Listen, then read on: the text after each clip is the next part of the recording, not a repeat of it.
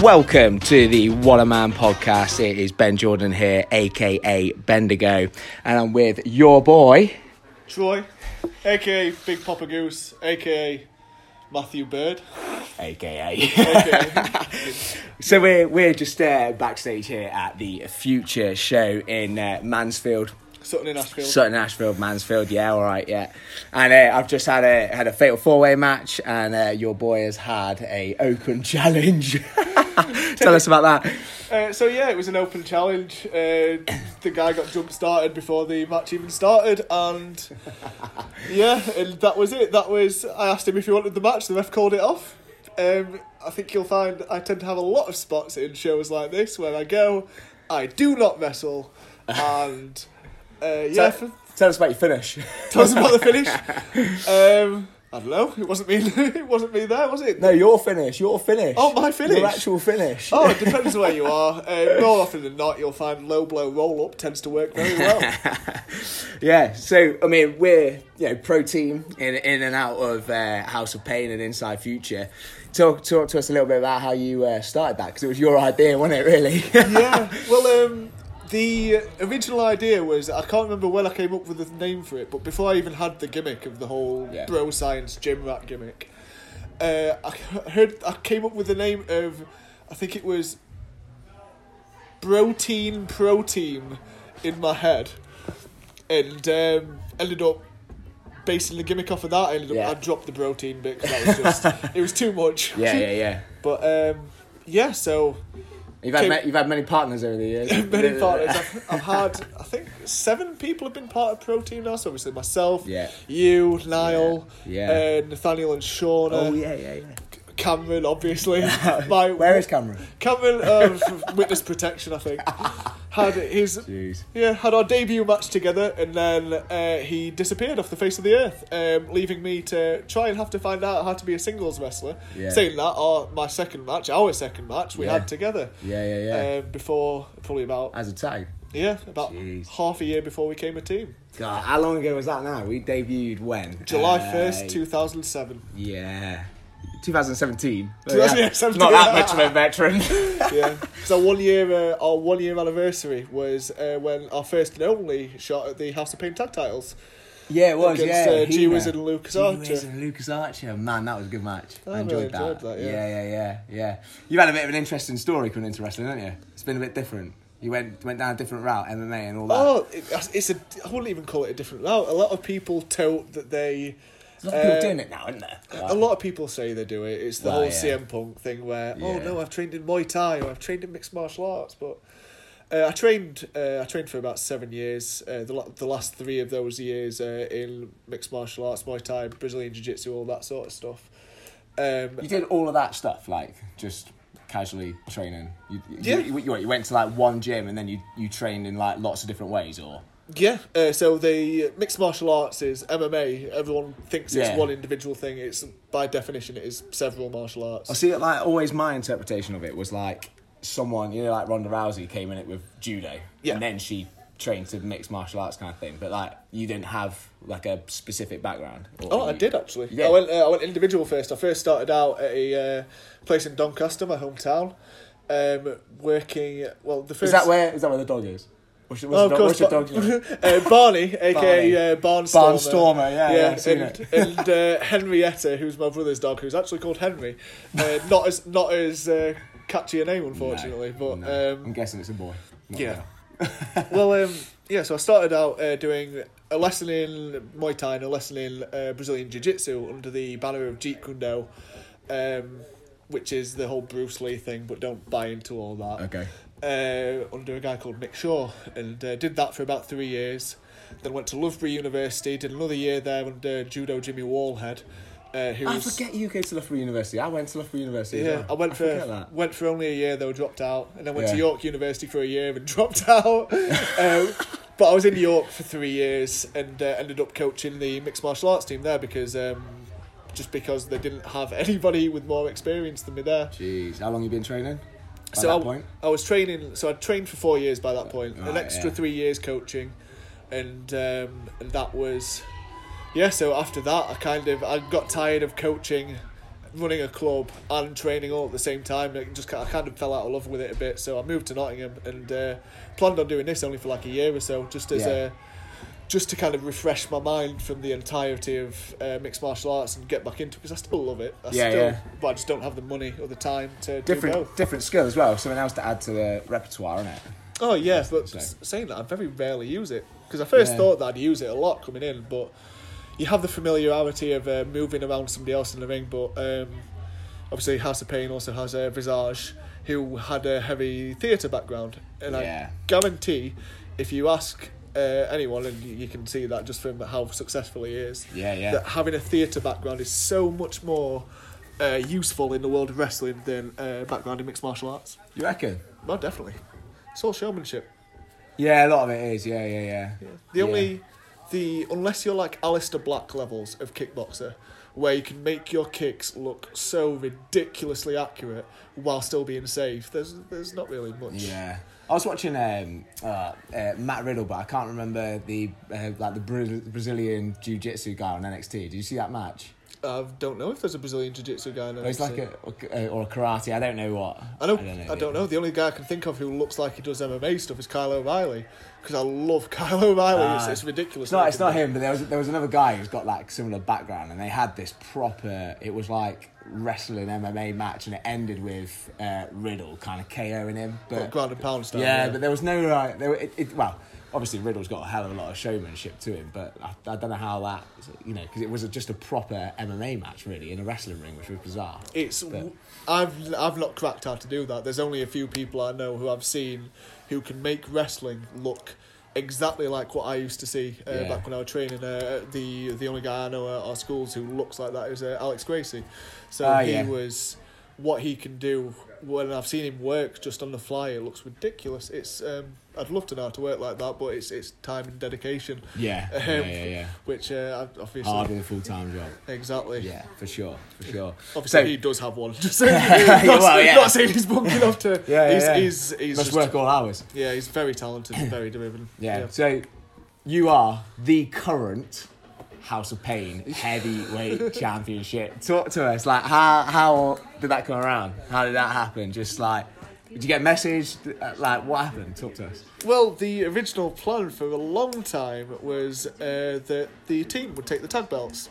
Yeah. So pro team at House of Pain. Unfortunately, you had to take some time off. Yeah. And then it was Nathaniel and Shauna at the same time as well had to go. So it was just me and Niall, and it ended up, I can't remember when or how I first heard it, but I can remember hearing it and thinking, this is one of Styx's ideas where it changes 20 times in the space of a month. It must be hard for him, like, there's so many people at it's going to change, isn't it? You run 8 shows a month, and the basis of your shows are to train the people there. Yeah. So I can remember hearing about it, and then I heard, you'll win the Christmas Rumble. This was like in summertime though, and I'm like, sure, it'll happen, and go on then. Yeah. It kept going, and then it gets to the day of the Rumble, and I genuinely did not believe I was going to win the Rumble until the day of the Rumble, and I did not believe I was going to win the belt until the day of the belt. Yeah. Things can change so fast though, can't they? Definitely. Yeah. But the thing is, still, at the time, it was Diamond Dave Andrews, DDA, who was the champion, who, like, everybody loves so much, and you can tell, it would have been nice to see him have the belt a while longer, because he was the matches he was putting on was ridiculous, and you could tell he was so proud to have that belt. Yeah. I'd have loved to have seen him have it a little longer, but same mentality means that if everyone's loving it that much, that's the perfect time to get Absolutely, I was just about to say, like, that is the perfect time to take the belt when the babyface is just so hot. Yeah, it's a lot. It's a lot to live up to, and obviously I've worked with him a bit since then, and obviously even before winning the belt off him, there's nothing to not love about DDA, and he's so incredibly talented. Yeah. Either way, winning the belt. It felt so much pressure at the time. I didn't really enjoy the experience, weirdly enough. What, like, you lifted the belt and that you didn't enjoy that moment? Yeah, What? How the moves I used in that match just didn't click well for me. It come just after a match. It was really, really good between Tank and DDA.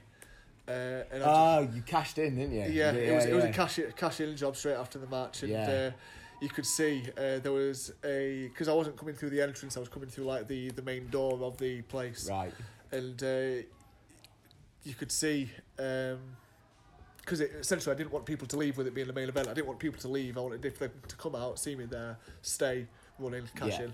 But one of our Spike Cage, Steve Warner, his daughter, looked through the door and saw me there, and you could see her just.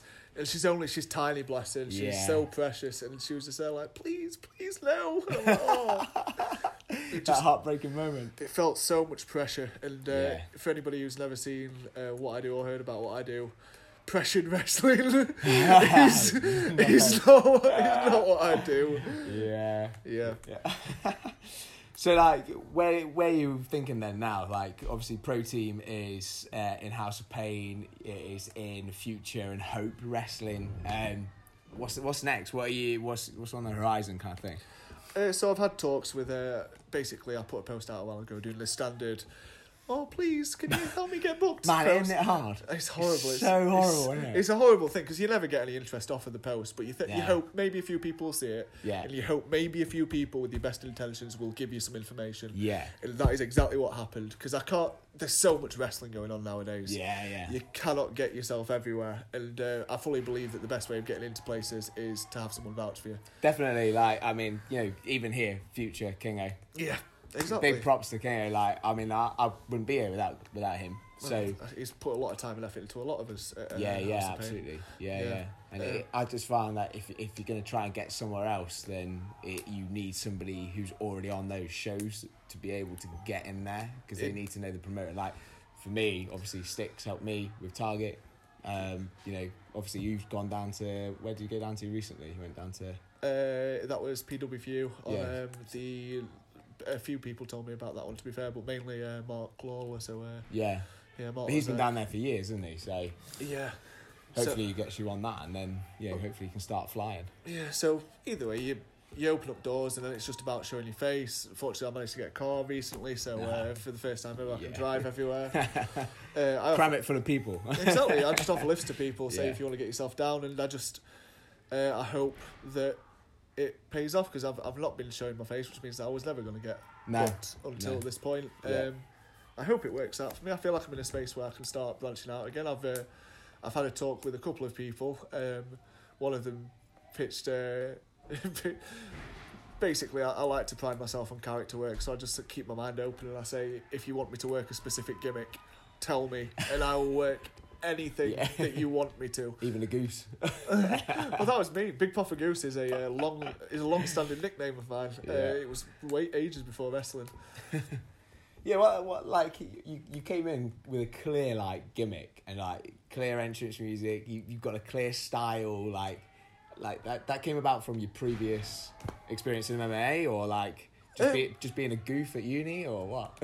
Well, very little of my MMA actually comes into it. There's it was after a few months I started working in the moveset, just because I found, for the safety of making my moves look good, shoot throws are the safest way you can go, because even if they don't know how to take it, you can still make it look good, make it safe, and basically make yourself look better. But I came in originally, I thought, I might use the MMA and see, like, have that sort of gimmick, and about a month into training I just went, nah, sack that off.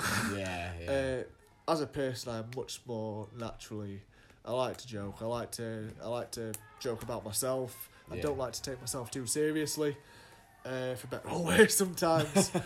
And I just feel like it does feel like a part of myself out there. That's the thing. That's the most important thing. I think I tend to think like it's you out there, but like a hyped up version of you. Like you take like a strand of your characteristic, whether that's like, for me, I'm confident, I'm a bit more like, Jack the Lad kind of thing, but like you elevate that to such a level. Of course. So like your jokey side, you elevate that to like such a level that it's almost like a superhero in that characteristic. Yeah, it's hard to explain, isn't it? Well, to me, wrestling, you'll hear plenty of people say plenty of different things about what wrestling is. Some people will say it's a sport. Yeah. Some people will say it's dancing. Some people will say it's fake. Don't use that word. To me, wrestling has always been pantomime. Yeah. Obviously not every time. Like, Yep. end of the Certain day, matches. yeah, different venues you'll go out and you'll work different sorts of matches, but 9 times out of 10, family shows want pantomime. Yeah, I was talking about that actually earlier. Like, people understand the good guy, bad guy situation. Oh, People course. get that, and people like they want that. That's how they can easily respond to what is going on in the ring. Good guy, bad guy, and like I know wrestling is changing a little bit with that, and you're kind of getting a bit of blend of characters and that kind of stuff. But ultimately, it starts with a good guy and it starts with a bad guy, and it's like good v evil. So Yeah, that's everything that we do out there should be about making what we do accessible to the audience. yeah, If yeah. the audience do not understand what is going on, you will not get a match that gets that Good people reaction. enjoy. Yeah, Yeah, that's why yeah. 1 time out of 10 you'll get that crowd that know all about wrestling, that know all about the characters, that want that sort of Yeah. really intense sort of thing. But more often than not, I mean, go to places like Megaslam, they'll tell you that panto is what People want. is what people want more often Yeah, than not. yeah. Especially kids. I mean, they're only young, bless them. It's true. Talking of kids, I ran into a kid, didn't I?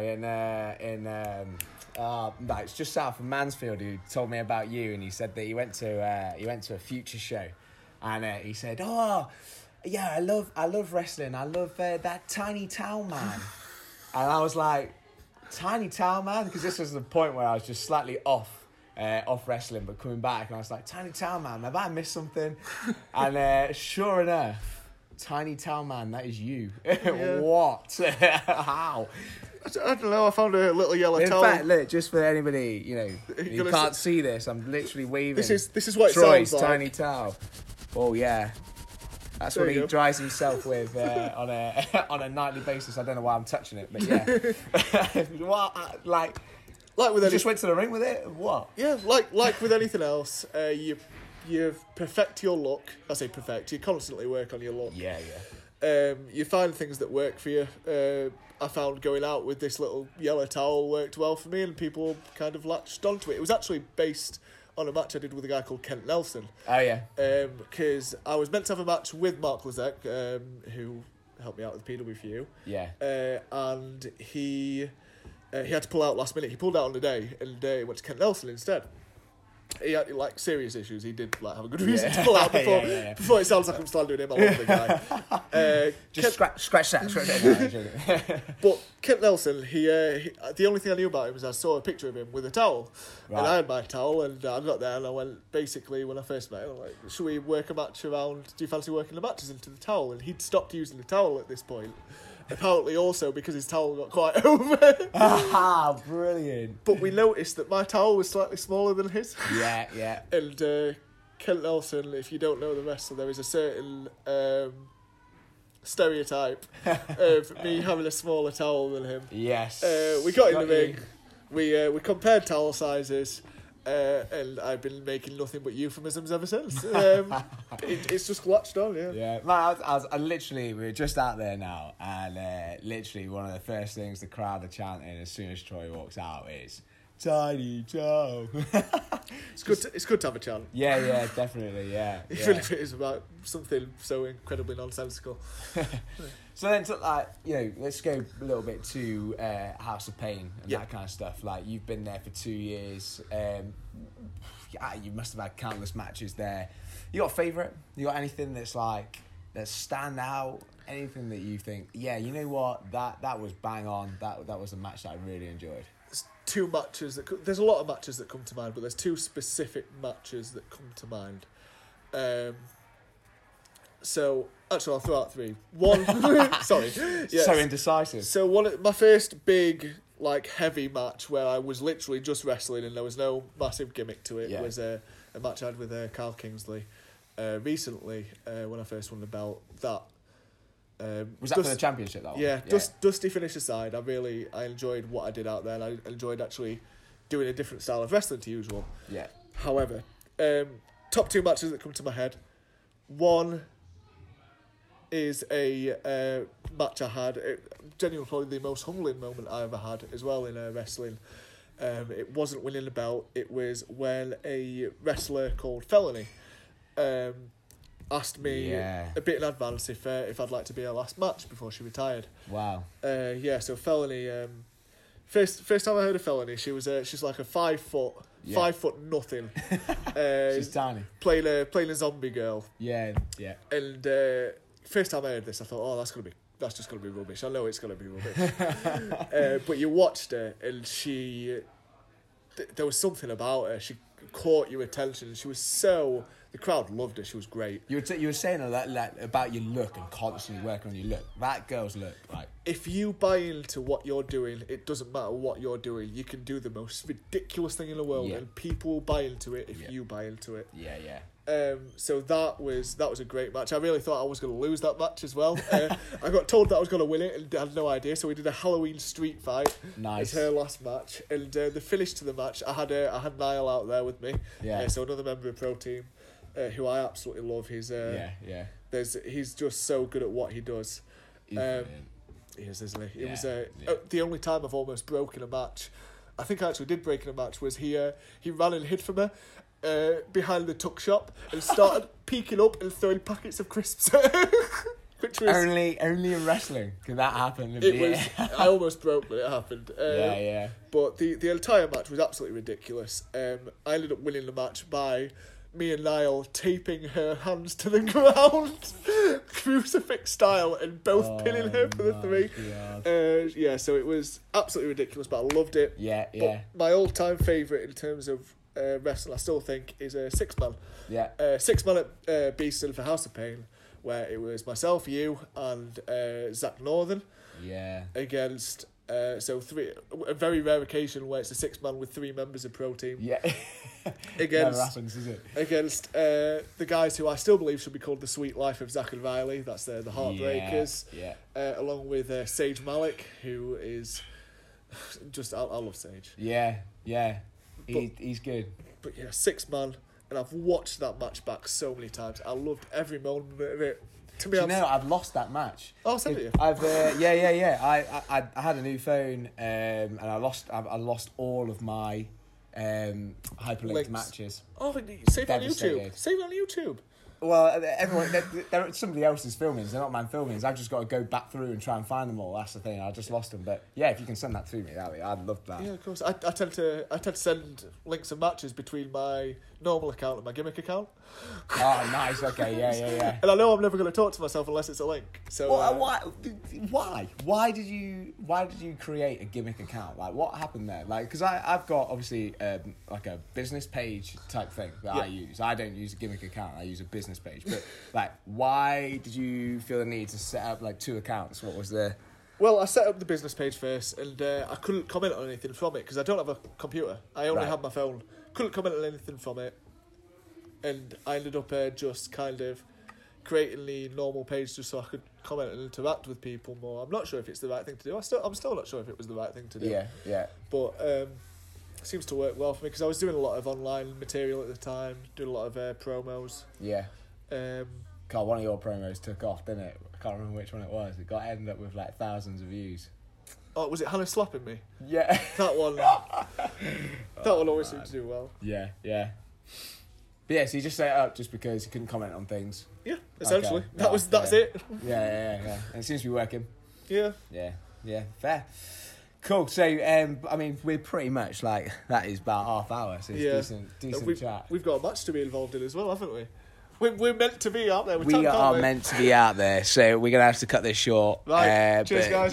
Cheers. Thank you. Thank you for listening to the What a Man podcast by Bendigo and your boy Troy here. Join us next time. Cheers.